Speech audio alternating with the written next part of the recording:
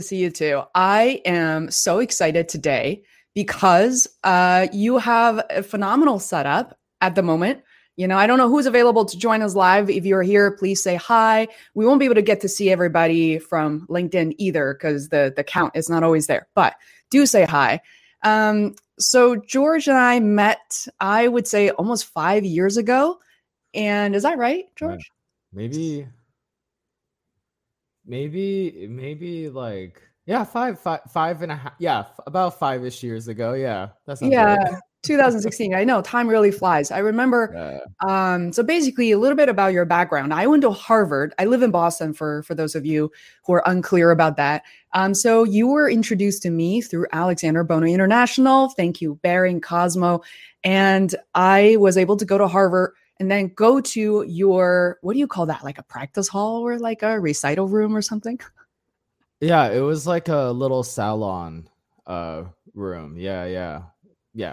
Yeah, you were. I remember you picked up the keys and then you took me into this room where you practice. It was such a meditative experience, something that I never took for granted. And remember going to see you perform. You were at the time a classical musician, and then since then, real quick, the 10,000 foot view is that at one point, you were a working musician. At one point, you moved back to California where you grew up and we met up again 3 years ago during my documentary shoot. Yeah. Uh, yeah, right. Venice Beach. It was so cool. And you were working on robotics. So you were an entrepreneur at the time. And fast forward a few years later, now you found your way back to music. And you even talk about how music is now the only way for you to share your story, where you find your peace, your happiness. So I'm just so glad you're here. No, thank you for having me. And it's just so amazing as a friend and a fan to watch your podcast grow. Like that's just kind of cool. And like you really were one of the early ones in the podcast world because it didn't really pick. I mean, podcasts were popular, but it's not like the way it is today. I mean, podcasts like I listen to so many podcasts because like, being in LA, you drive a lot. Mm. And actually what I used to do was I would play movies on my iPhone. I wouldn't watch them, so don't worry, I'm not breaking any laws, but I would listen to the movies like an audio, Mhm. like a podcast. But then when podcasts became like a thing and there was a show format and they're incredibly entertaining, and so that was just cool to see your podcast take off. That was super awesome. So yeah, it's amazing what's happened throughout time. I know it's really is amazing. I mean, to follow your journey to see. I mean, prior to this conversation, I think about all the pivots that you've made today, still as a very young musician, and it's just phenomenal to watch, and it's so fascinating. So I'm so thrilled that most of the people who follow me are creative entrepreneurs, content creators, and I don't see you as anything other than that, right? You create content. You're now on Spotify. You started your own journey on YouTube as well, and I'm just glad we reunited and really talk about our own journey in different ways. How you found your path, and I'm sure that's still evolving and changing. But I mean, you're sitting in front of a beautiful piano right now, and for people who are joining us, say hi. We haven't figured out exactly how we're going to handle this, but we're just gonna go with the flow.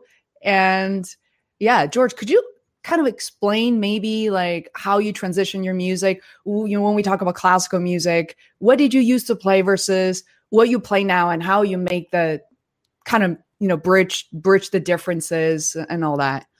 Yeah, for sure. So I was like a super classically trained concert pianist, and I think like um it was really hard to be at that level, Mm, and I was not a prodigy. So I had to work, and I was a really bad student when I was young. Like I played an hour a week for a really long time. And it wasn't really until college I decided to really become a serious musician, hmm and I dropped out of Harvard for a year and I studied piano and conducting. And like I just remember the early days I would just play like scales like this slow. I mean like really boring stuff where the hand and like it was just like so then like I don't think I practiced 10,000 hours, but I got like, I think I have like a good 6,000 under my belt. And like, so then, and then after, when I started touring just classical, you know, I would play things like, you know,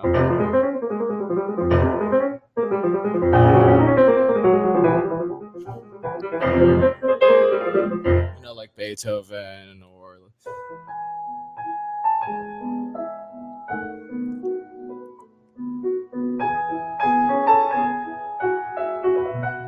Chopin or something. And like, you know, I did that for a bit, but I was always I love collaboration. Mm-hmm. And I think I at heart was always a composer. I always wanted to say what I wanted to say. And I found that to be at odds with the classical music industry.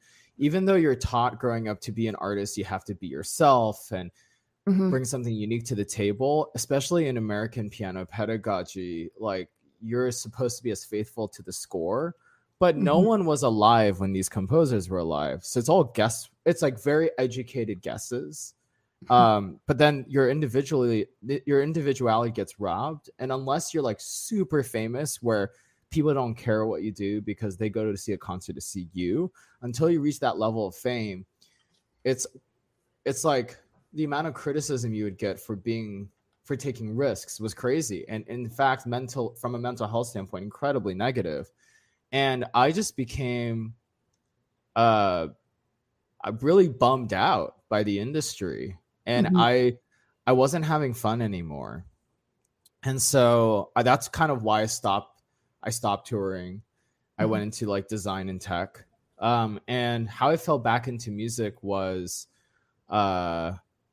you know, partly from a breakup. So, you know, those drive musical inspiration a lot. But also I think like I always loved music, but I've always wanted to improvise and compose. And it's a really hard skill to develop.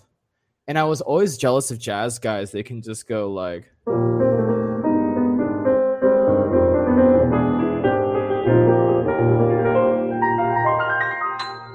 they can just do that like without thinking, or like you'll hum a tune. Like if you're like, oh, the Barney theme song. Oh,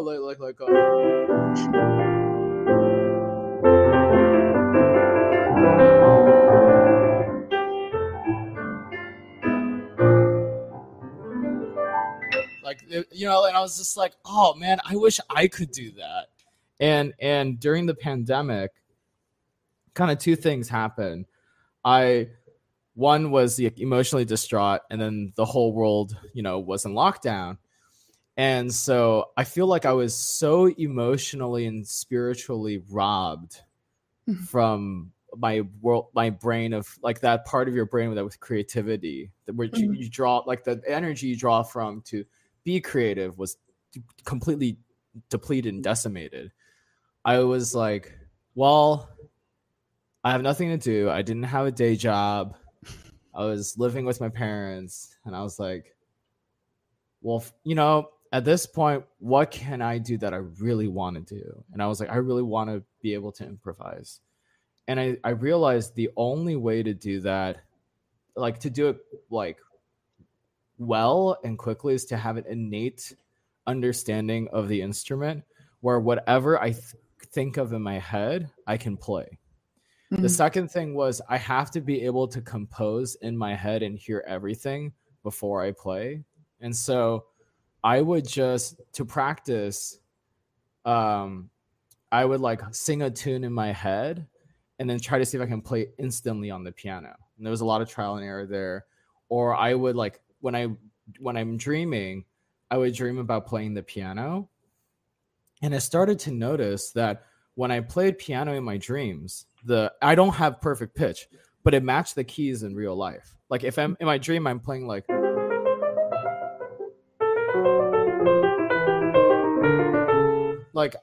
it's actually the same note. It's like a Pixar movie. And so I was like, okay, I think there's a subconscious understanding.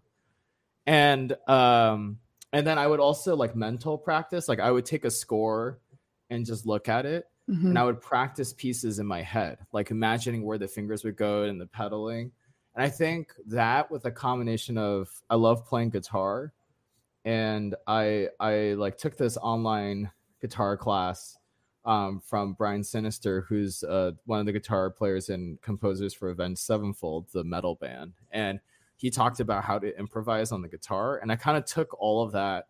And then one day I came to the piano, and then I just started playing.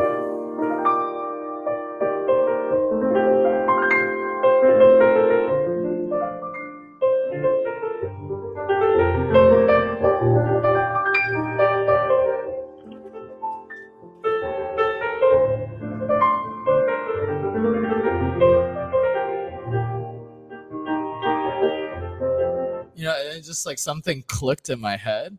And this is like April of last year. And then I was like, oh crap, I can improvise now.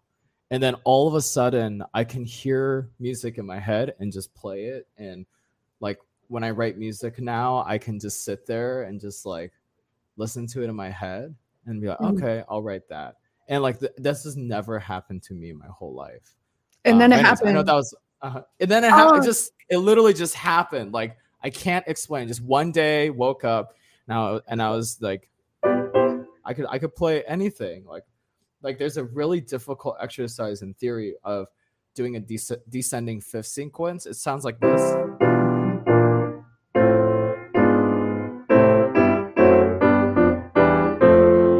rising fifth, falling. That's a very difficult theory exercise in harmony, in Western classical harmony.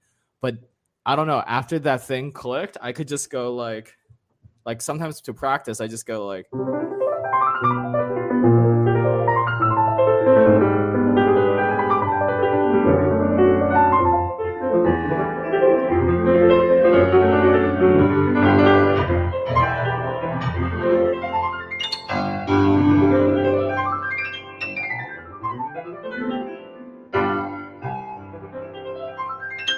I can just do it from will. And I was just like, oh wow, this is insane. So yeah, that's how I transitioned. That was kind of like the transition process of going from just playing, to like doing my own stuff. So yeah. Okay, now you've set the bar really high. I would like future live stream guests to basically welcome themselves or me to the show this way. And it is very soothing. And I started listening to your new album, Peach something. What was it again? Peach Tree. Under the Peach Tree. Oh, I have the vinyl. Oh, check it out, guys. What a treat. Whoa. That's the vinyl. And then I collabed with this amazing artist, Maggie Cheung, Taiwanese American artist, to do the cover. Wow. And then the vinyl itself, like it's kind of cool. Like it has like part of the album cover on it. Wow, so cool. Yeah. I mean, do people these days buy the vinyl, or is this like a collector's edition or something? Yeah, I actually sold out. I should have made more. I only made like 18. I made 20 of them, and then I kept one, and Maggie kept one.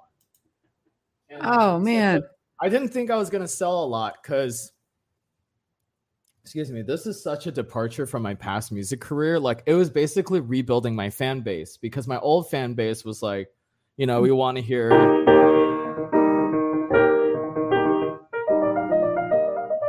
like all the old classics. And then like this new, like my new audience, I'm trying to convince them, like stuff like this.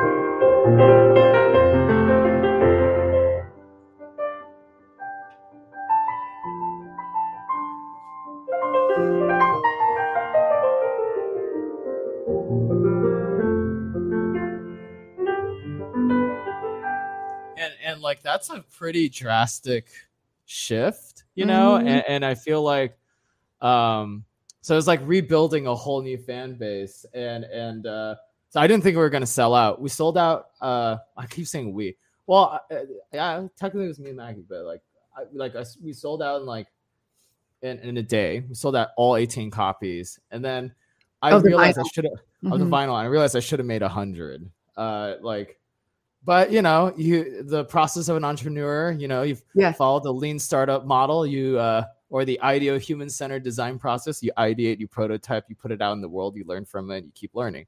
So I was like, okay, now next time I know, I'll do 100. I'll make 100 vinyl. But yeah. There's so much to break down here, right? Like, I'm so glad people are going to be watching this now or later, because there's, to me, I mean, the cross disciplines of music and content creation, blogging, podcasting, YouTube, frankly, it's all the same. You know, I don't know why we separate the disciplines so much, but what, first of all, George, there's so much to break down. What you just said about pivoting from one subject, one topic to another.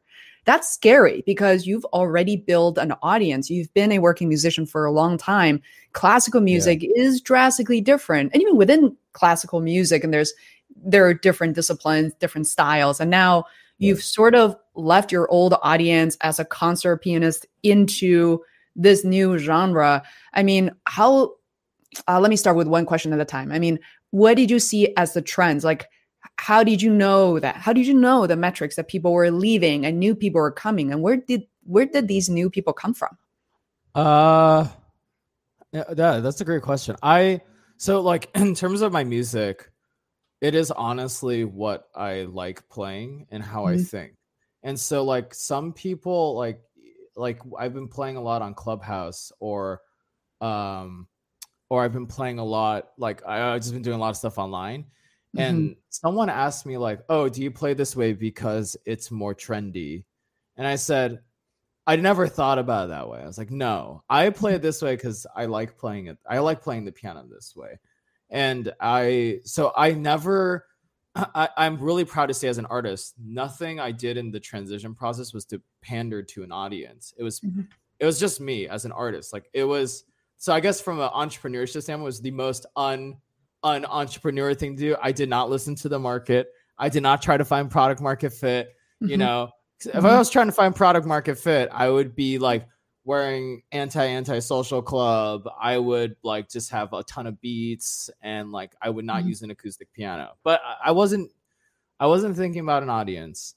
So that's the first thing. The second thing, like to your question, is I noticed when I put it out there that I was not really playing classical anymore, I lost a lot of, like, I lost followers on Instagram.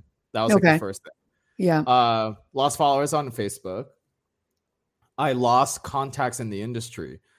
So like gigs I used to get that were really easy started to disappear. And it was interesting because I look at my like Spotify and Instagram data, and my demographic is strictly 25 to 35, like very, like a huge percentage of my audience, which is the audience classical music venues desperately need. And they were turning me down because I was not, like, they would ask me, are you going to play a Chopin scherzo, or are you going to play, you know, like the third ballade or Schubert? And I was like, no. I'm gonna play. Excuse me. I'm gonna play a song I wrote, and I'm gonna do like I love playing "Somewhere Over the Rainbow."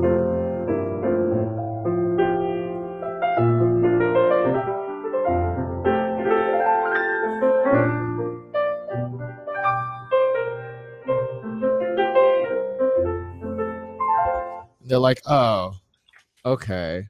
Well, you know, if there's an opening, we'll let you know." And so those were kind of the immediate consequences.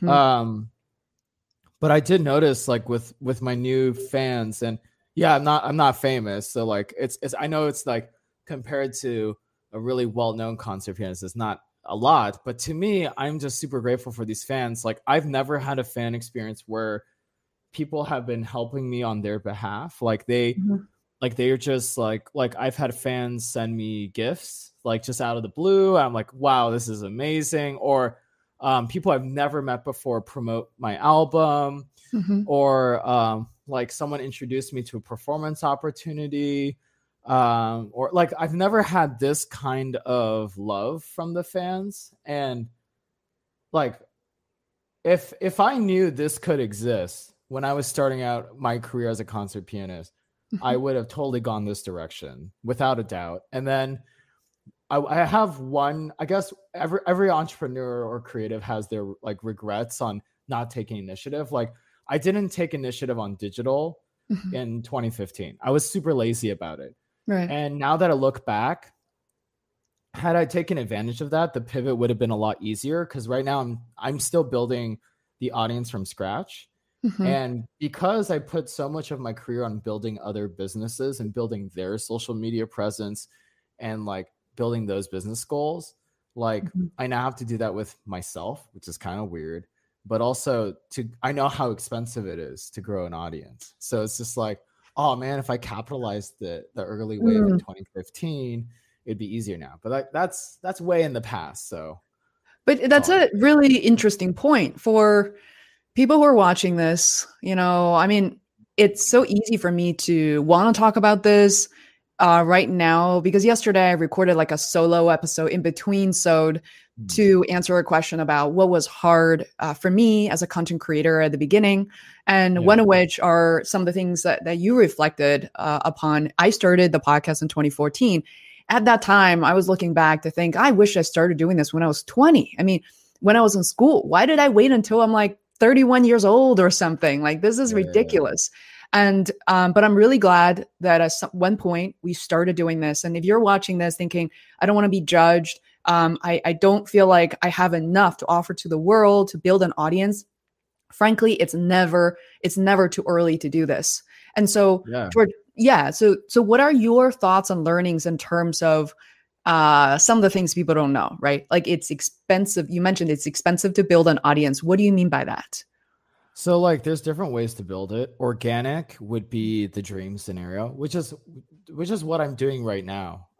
Everything I've done for music wise has been organic. So it's been a lot of blood, sweat, and tears. And yeah, I don't have a blue check mark, but like I'm really proud of the following we have. Like, you know, we have a good group of fans who are really intellectual, who are funny and charismatic and thoughtful and really good listeners. So that's the best fan and artist can ask for, is like people who really care about what you're doing and what other people are doing. And I'm going to clarify. Sorry, George. I'm going to clarify a few things, which is you've started these live concerts on Instagram. That's one way that I've seen you being fairly active and consistent with building an audience. Is that accurate? Or were there other channels you're exploring too? Yeah. So like on the organic side, the most expensive thing about organic is time. So like, I spent a lot of time doing Instagram live. In fact, my first album, Sonic Sanctum, I recorded that in one Instagram live session in one take. I remember, and the whole album's improvised. I remember putting it on. I think only 3 people tuned in who I didn't know. And I just told those 3 people, I'm going to record a whole album in one take.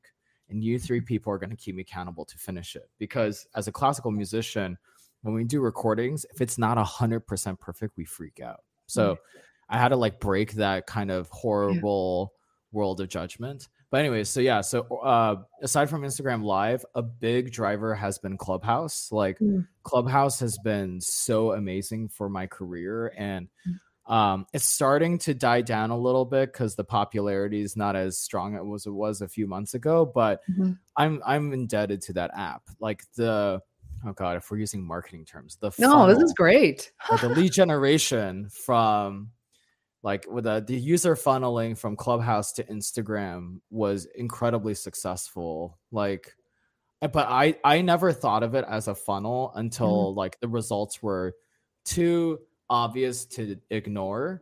So like before the pandemic, I think I had like 600 Instagram followers. Okay. And now I have about 1,900. Okay. And like, it doesn't sound like a lot, like compared to like, I don't know, Long probably has a couple million, but like that was all organic with no budget. Right. And like and I believe I earned every follower. Like every follower is a human being that I think I've like seen somehow through Instagram or Clubhouse. And like I would open up a Clubhouse room, I would play piano for like 5 hours straight, and I would be the host, and I would take requests. Like people would request like, oh, I want Studio Ghibli, you know?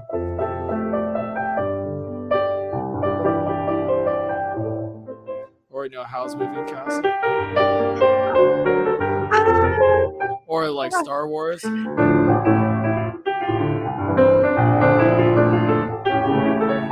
or Harry Potter, or La La Land.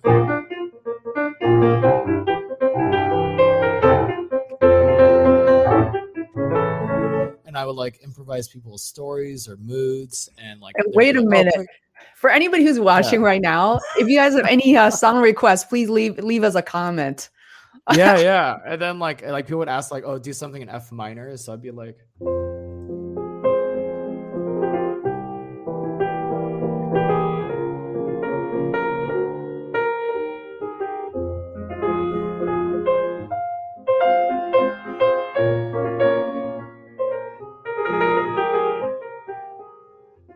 So I would like improvise something in F minor, and like I would do that for 4 or 5 hours, and then after the session I would get 40 more Instagram followers, and so that's like 10 an hour, which is like very, very bad. Like if you want to use like Instagram terms, it's like it's a very bad CTR or KPI, but like right. But I know it was bad, but I didn't pay a dime, and so that's why like I worked really hard to get those 1,900 people, and like I wasn't thinking about the number, but like when I started seeing my Instagram grow, like I wasn't paying attention to Clubhouse. My Clubhouse was growing on its own, right? And I was not paying attention to it, and then Instagram was growing, and then one of my friends DM'd me. He's like, "Dude, you just passed 1,000." Yeah. And I was like, really? And I was like, I wasn't paying attention. And then after 1,000, I was like, oh shoot, this is like a real audience generation platform. Wow. I need to take advantage of it. So Clubhouse has been really great to me. And just like I did a couple of brand collab concerts on the internet, like live stream. That has helped a little bit. I partnered with my old business partner at Giant Robot, who's actually more like my sensei. I really look up to him, and he gave me his Instagram to play music for the Giant Robot community every Sunday, and we've been doing that every week since the pandemic. Even still doing it? Yeah. Wow. And so he has a pretty sizable audience, and like I've had so many crazy people have tuned in to that live session, like Tamlin Tomita, the actor, Kim Jong-gi, the artist, Johan from Linkin Park. Like I've seen them like tune in, and it's surreal. Like, I'm playing music for all these people. It's a really good feeling. Wow. So yeah, I think those were all the kind of different ways. I didn't do a paid ad. I've never, for my music, never did a paid media campaign. And I could have, like, I know how to, there is a way to brute force it through paid media. Like whether it's Google ads or Facebook ads or Instagram ads, targeted ads, right? You create all these different A/B tests to test audience, demographic, behavior, interest, gender, like location, and then you do 2 weeks of those tests. You do $100 per bucket, and then you take the highest performing one. Then you change your budget to like $500 a day, and like there's a very methodical way to do it, but I figured. Now, if everything's truly organic and people follow me because they actually like the stuff, then like if there is money behind it, it'll just be the greatest gasoline, right? Like then it will just take off. And so I feel like I don't really have a goal in terms of social media following, but like a good goal for this year would be like if I can get to 5,000 by the end of the year. And if I could, on Spotify, if I can get to 3,000 followers, that would be more than satisfied. And that's like for organic, that's a pretty difficult goal. But hey, I think, I don't know how sophisticated everyone is when it comes to advertising, promotion right now. So I'd love to see, if you're watching this, like, did that make sense? Or can we elaborate a bit more on the definitions? But here's the thing. I think some of the takeaways, as George has learned in the past year, maybe year and a half, is that we are, it's easy for us to want a blueprint to say that we want to go on certain platforms. Okay, that worked for Faye. Right. That worked really well for George. But realize we're telling these stories retrospectively. I know that for me, for instance, YouTube has worked out really well. I wish I got on YouTube when I started the podcast in 2014. I did not. I didn't start until late 2019. I'm like, damn, I just missed that boat. Like, I missed the opportunity to start early. But for George, I mean, Clubhouse was great. For my colleague, Mike O'Brien, Clubhouse was great. So I think, right, we owe that to ourselves to experiment. But secondly, I want to say is one thing I learned from Seth Godin. I learned a lot of things from him, but one thing I realized you got to be careful when and how often you look at your stats, because sometimes they're not helpful. Because for me to look at YouTube, often I can think of, I should really just produce more Zoom and virtual meeting videos. They always get picked up right away. I can see the trend. But the moment I talk about entrepreneurship, how to make money, or even YouTube growth, YouTube's like, no, that's not for you. You should do something else. Like the algorithms can manipulate you as a content creator to do what they want. But I think, right, ultimately, like what we summarized here is that you have to know what you want and to be true to yourself. It's much easier said than done, for sure. So, and actually, George, I would like to get a little practical here, that going on Clubhouse as a musician is probably not the most trivial thing. So could you talk about your setup for Clubhouse? Because essentially it's the same for live stream. You're coming in really clear right now. Like, how are you able to do that? Where do you place your microphone? What is the microphone you're using at the moment? Yeah, so for this Zoom, I have two Neumann U87 AIs pointed at the piano that I got in the 8th grade because Guitar Center put the wrong price on them. And I actually saved up all my money to buy a guitar, and I went to Guitar Center, and a Neumann U87 AI is almost $5,000 a piece, so that's $10,000 mic set. It's very expensive, but they put $2,000 for both. Oh my goodness! They like put the wrong price, and California state law, whatever price you advertise, you must sell. And so I just bought it I walked home with no guitar. And I just bought these like really nice mics, and I had no audio interface, but I was like, I got it. And like, I've been using these mics ever since. But anyways, so yeah, I have that. And then I used to have it go through an iRig to my iPad, and it was like super sophisticated.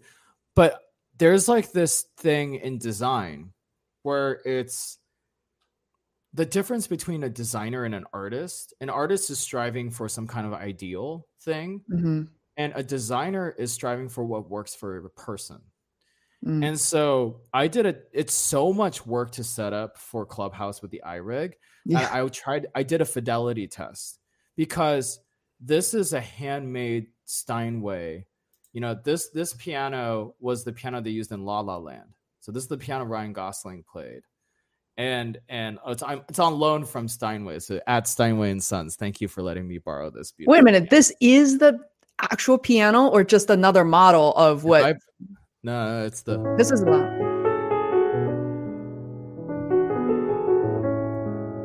If you like listen to the recording, it sounds exactly the same. It's kind of creepy. So like they recorded on this piano, and they also used it and in the movie. And so like it's a beautiful piano in person. It's the best Model O, like a grand size is like almost 6 feet. It's the best I've ever played in my life. But through the iRig and my expensive mics, you can't really tell. And so like I would get feedback. People would think like, oh, what electric keyboard are you using? Because it's amazing. And I'm like, oh no, shit. This is a handmade Steinway built by 180 craftspeople. But like they just equated it to a Casio. And that sounded like, I was like, okay. And that kind of feedback maybe let me do a test where I just use my iPhone mic, and I had the same audience retention. So at that point, I was just like, screw setting everything up and spending 20 minutes just figuring out all this mic stuff and doing leveling. I just use my iPhone now, because the storytelling is more important than the fidelity. Like if you have something to say and it's potent, then who cares about the fidelity? And it makes me think about those horrible recordings that people got in the 50s and 60s of like bebop players, where they would drill a hole in the roof because they couldn't get into the gig, and they would drop the world's crappiest microphone to get a bootleg recording of the live performance. And the recordings were awful. But man, those records are legendary, like of Charlie Parker just going off and crazy, or Miles Davis when he was playing fast stuff, like, and I thought it reminded me of that experience where people don't really care about fidelity if you have a really strong voice and it's meant to be heard. So I think like that was like the moment for me where I realized, I don't need a fancy setup. So for Clubhouse, I literally just use my iPhone. I don't hook it up to anything. So that's a conclusion that a lot of people want to listen to, whether you're a meditation teacher or you're a singer, even, you're a musician. And for me as a broadcaster, look, you don't need to fancy up the setup. And in retrospect, I mean, the lights, I didn't have an Elgato light. I did not have a, 4K camera. And you start storytelling, especially at the beginning you're practicing. So with that said, I want to pull in one of the audience questions from Malcolm O'Brien. In regards to your music creation, do you have an aha moment that you pull inspiration from? Or do you say, I'm going to make some music now and have some deep thoughts on what I want to create? What are your thoughts? That's a good question. I mean, inspiration comes from everywhere. I think I used to be a really big pre-planner. I used to think ahead all the time. Like, I'm going to be like, when I was in the business world, my goal was to become like Mark Zuckerberg. Like that was like my goal. I was stupid. As a kid. And like, but now I don't know what it is with this kind of music making. I'm now in the state of, I'm open to anything in the present. Like I have no thinking about the future. So I think that allows me to be inspired by many things at any given time. And songs come into my head randomly. Like I was talking to someone on Clubhouse, and all of a sudden I was just like, while they were talking, I was muting my mic and just going like, I was just like, I doodle, like, you know how you doodle on a pen and paper? I doodle on the piano sometimes. So like, even when I'm talking, I can still play, but this is all subconscious playing.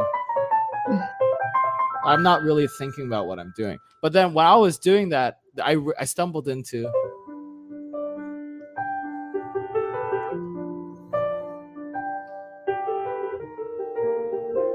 and I was like, oh crap, that's a song. Right? From talking to someone. Or like I had a dream, and in the dream I was on the piano. Because you never know when you enter and leave a dream. But like when I entered the dream, I was already at the piano and I was going.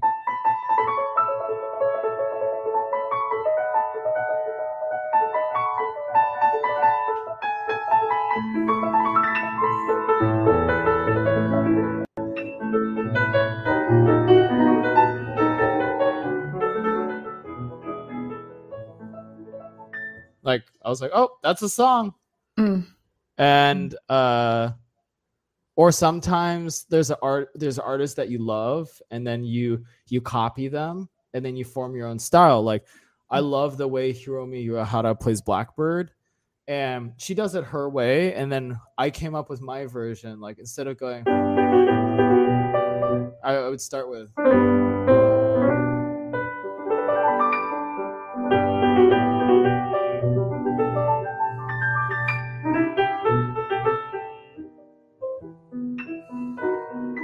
And like I created my own version. So I think there's just endless ways to pull inspiration from.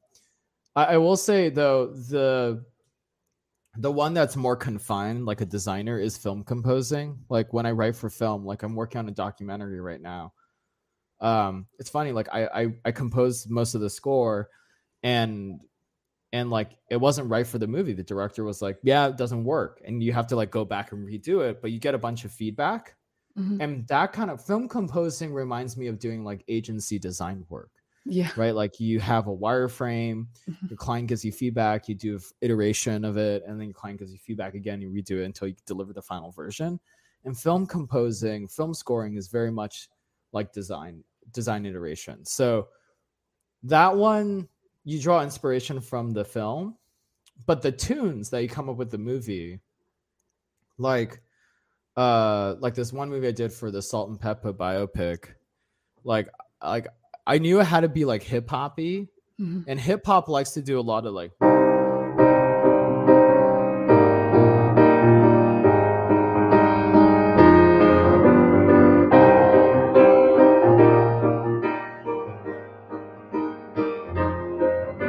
hip hop likes that chord progression a lot. And so I was just like watching the movie, I was like, oh, what do I write as the main theme? And then I just thought of like, and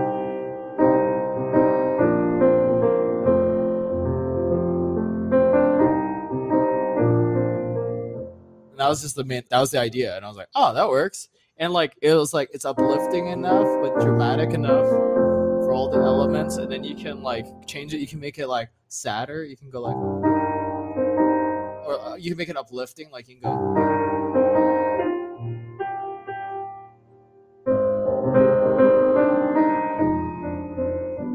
You know, you can modify it really easily because it's so simple.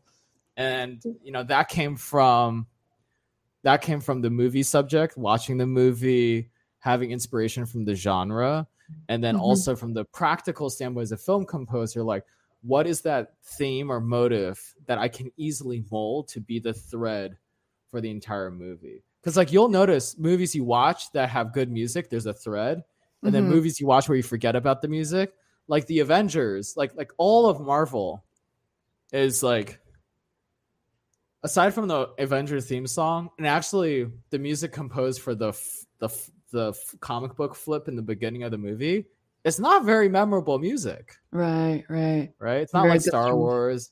Yeah. So anyways, yeah. I mean, you've done a lot. Again, I think I want to call out that maybe George Ko is not your household name. Maybe you haven't heard of George prior to this. And probably not. But I think what you're also hearing about is, number one, his parents probably very happy about paying all the tuition and fees for his early, piano lessons. But number two is that you've really built a career in ways that you wanted. So could you speak to us a little bit about the career side of things? How are you able to now getting gigs to compose for movies? I also want to just maybe do a little bit brainstorm. There's so many podcasts out there, live stream. Are you thinking about composing music for these new age creators as well? Like, how do you get these gigs? Yeah, that's a great question. Firstly, my parents are not thrilled that I did piano out of necessity. I hated piano. Like, even in college, early parts of college, I wasn't like, I liked it kind of like, but I wasn't like, I'm gonna be a piano player. So my parents paid for it for utility, like help you get into college / my mom's dream was to be a concert pianist. So like, it was kind of like that Asian projection kind of mental health, bad for you thingy.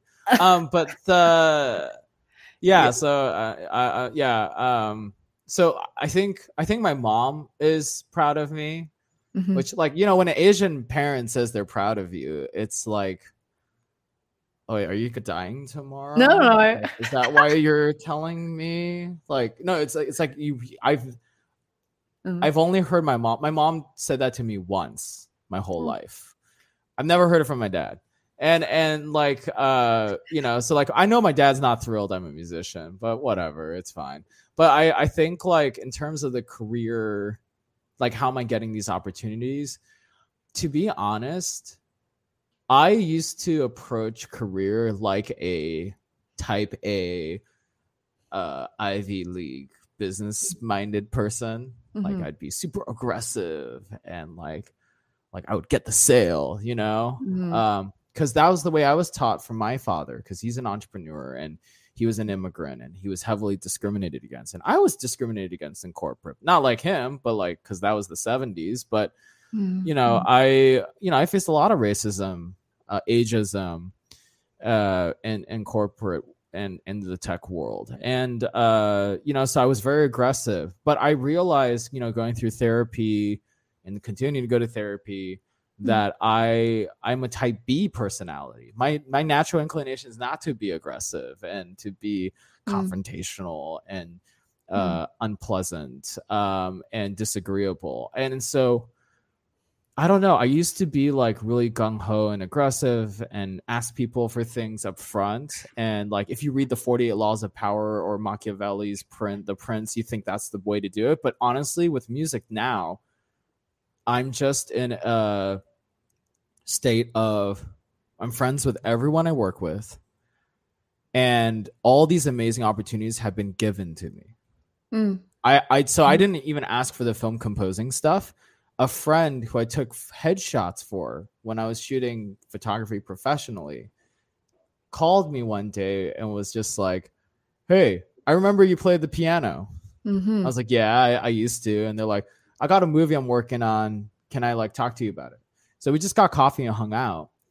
And that friend is Dan Nakamura. He's known as his producer name is Dan the Automator, and he produced like the Gorillaz. And like, so he's like a big hip hop producer, and I'm just like this rando piano player. And we worked on this movie together during the pandemic, and we had a great time. Like during the pandemic, we quarantined for like 20 days each, and I went to his house in the Bay Area, and we recorded this like synth piano like synth orchestral album for fun. Like we never released it, but it was like just fun, you know. And I think like once I entered the state of like I'm just gonna have fun with my friends, right?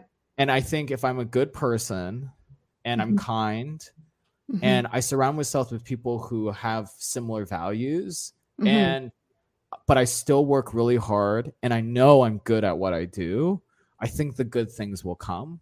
And that this way of building the career has been way more enjoyable than like when I was going for like $20 million evaluations for a startup, right? Like like people are like, "Oh, like who, you know, which tree did you climb to get the gig?" And I said, literally none of them. Like it was falling into my hands. I'm just super grateful. And that's so, yeah. I'm so glad you touch upon that. I mean, there's, you know, I feel like there's something that to be said. I mean, we just passed the month of June, again, Asian American, Pacific Islander celebration. But, you know, I'm so thrilled, number one, that we're able to acknowledge and address and openly talk about mental health. Yesterday, I was recording an episode for the other podcast I'm managing right now called Enabled Disabled. And the host and I started an interview to talk about the progress behind the scenes. And I was very open about mental health. And especially for us growing up, I'm sort of like first generation. I think in a way, like it's so weird. They combine, like if your parents are first generation, you can be considered as first or second generation, but I'm certainly first gen. And there is an enormous amount of pressure that comes with it. So I'm really glad. And I'm even happier for the fact that you've chosen a path where you can actually be you and not worry about the analytics, the likes, the comments, the shares, but doing something you love and attract people who come to you and for your, by the way, as a content creator, it's not just the music you produce, but the way you work with them, the process and right. Like it's so interesting. So I know that we're running a little bit out of time. What are some of the things that you really want to share, but I haven't asked or haven't really gotten to? No, I would say though, if you're going to pursue an artistic endeavor, do it wisely.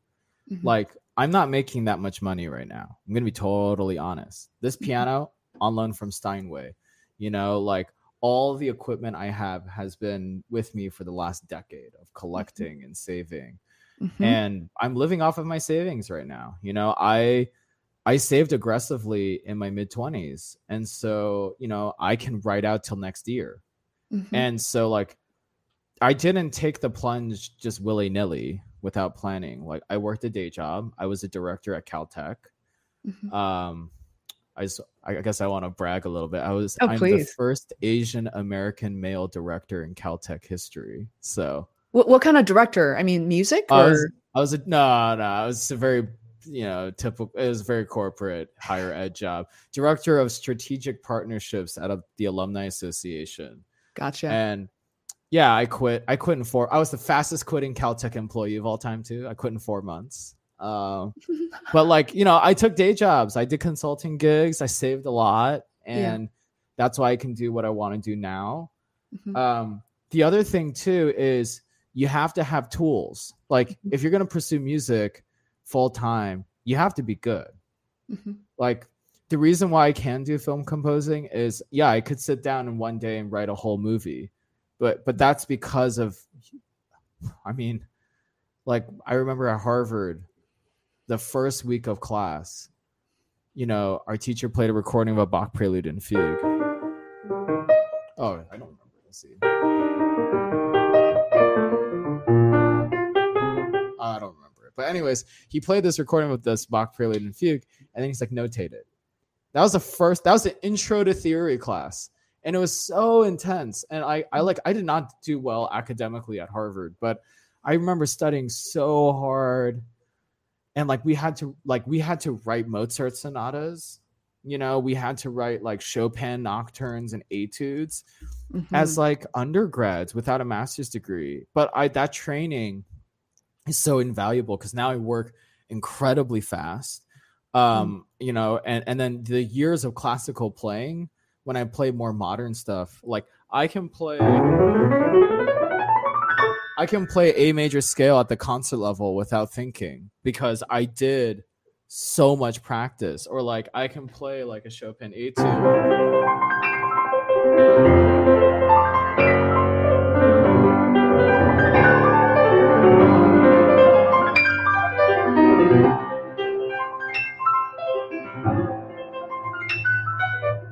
Not totally accurately, but like I can still play it without like really practicing. But that's not because I'm a prodigy. It's because I've been working on this stuff for a really long time. So I think that's the number one advice I have for young people who want to pursue the arts is if you want to do it full time, you have to be good at it. You don't have to be the best at it because that's impossible. But you have to be really good at it. You have to be proficient. You have to have the money saved up. If you don't have the money saved up, there's nothing wrong with taking a day job and side hustling. You're going to have to make some sacrifices. Like maybe you can't really go on dates all the time.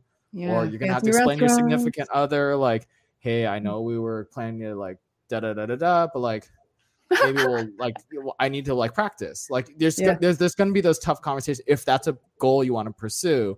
So be prepared for that.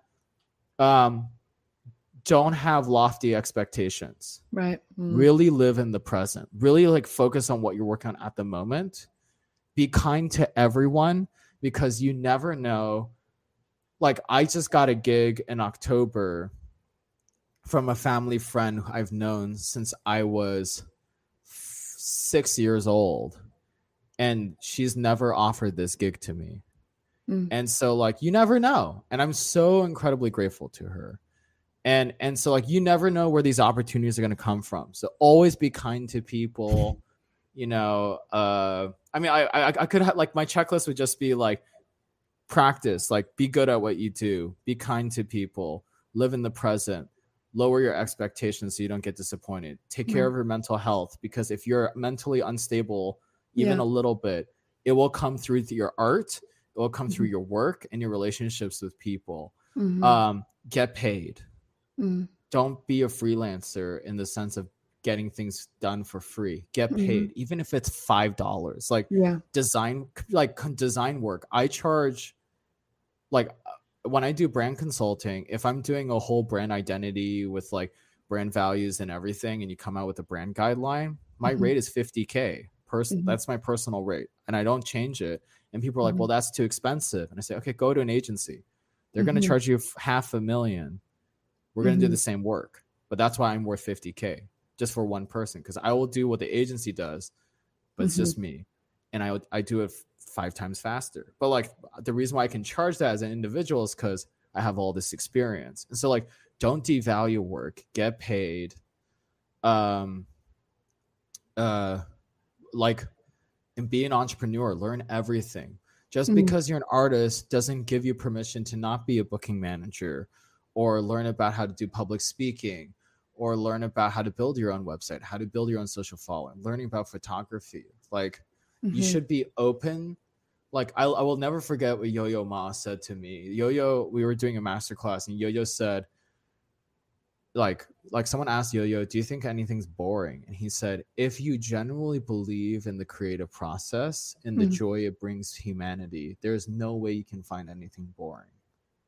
Mm-hmm. The boringness comes from the lack of good delivery, but the Mm-hmm. subject, no subject in the world is boring. And it's like that idea of tapping into that present moment fluidity of exploration. And so like always be in that state as much as you can. Mm-hmm. And also it's okay to sometimes not do anything. Like I used to be so busy and I Yeah. had to always be super productive. I planned, like in college, I had my days planned from 5 a.m. to 1 a.m. every day. Mm-hmm. And I even planned my sleeping time, how much lunch I could have and all that bullshit.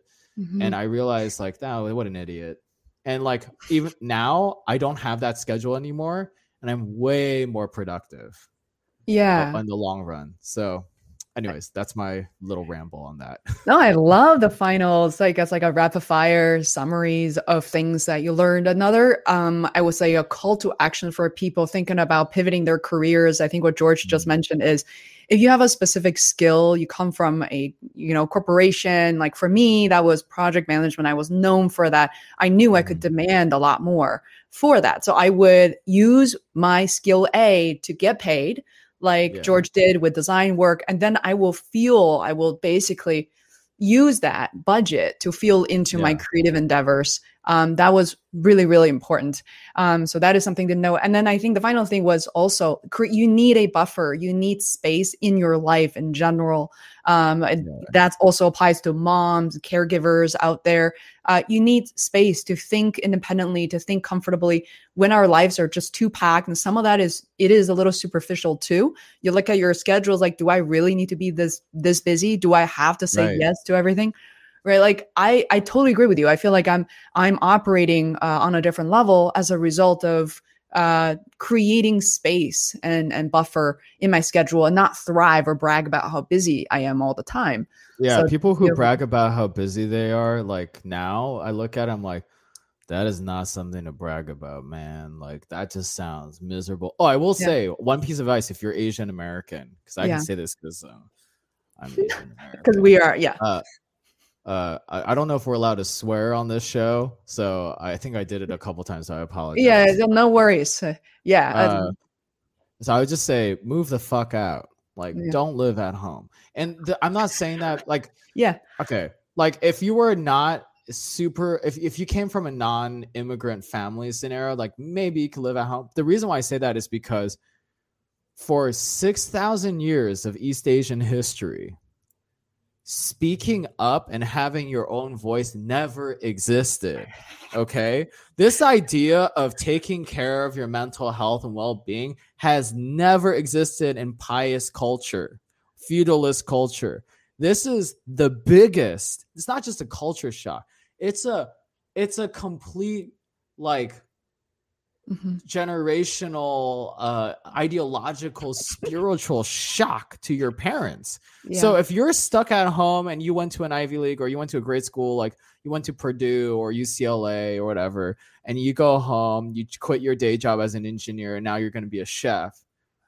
In their heads, you're just a piece of shit. Like they're going to remind you every day you live at home, and then you're going to get angry. You're going to hate your parents. You're going to think they're the worst humans in the world. It's going to tear, and like you'll end up like every great Asian creative that we look up to, or every minority creative who came from an immigrant family in America, at least. Now, almost all of them have terrible relationships with their parents. It's because of that.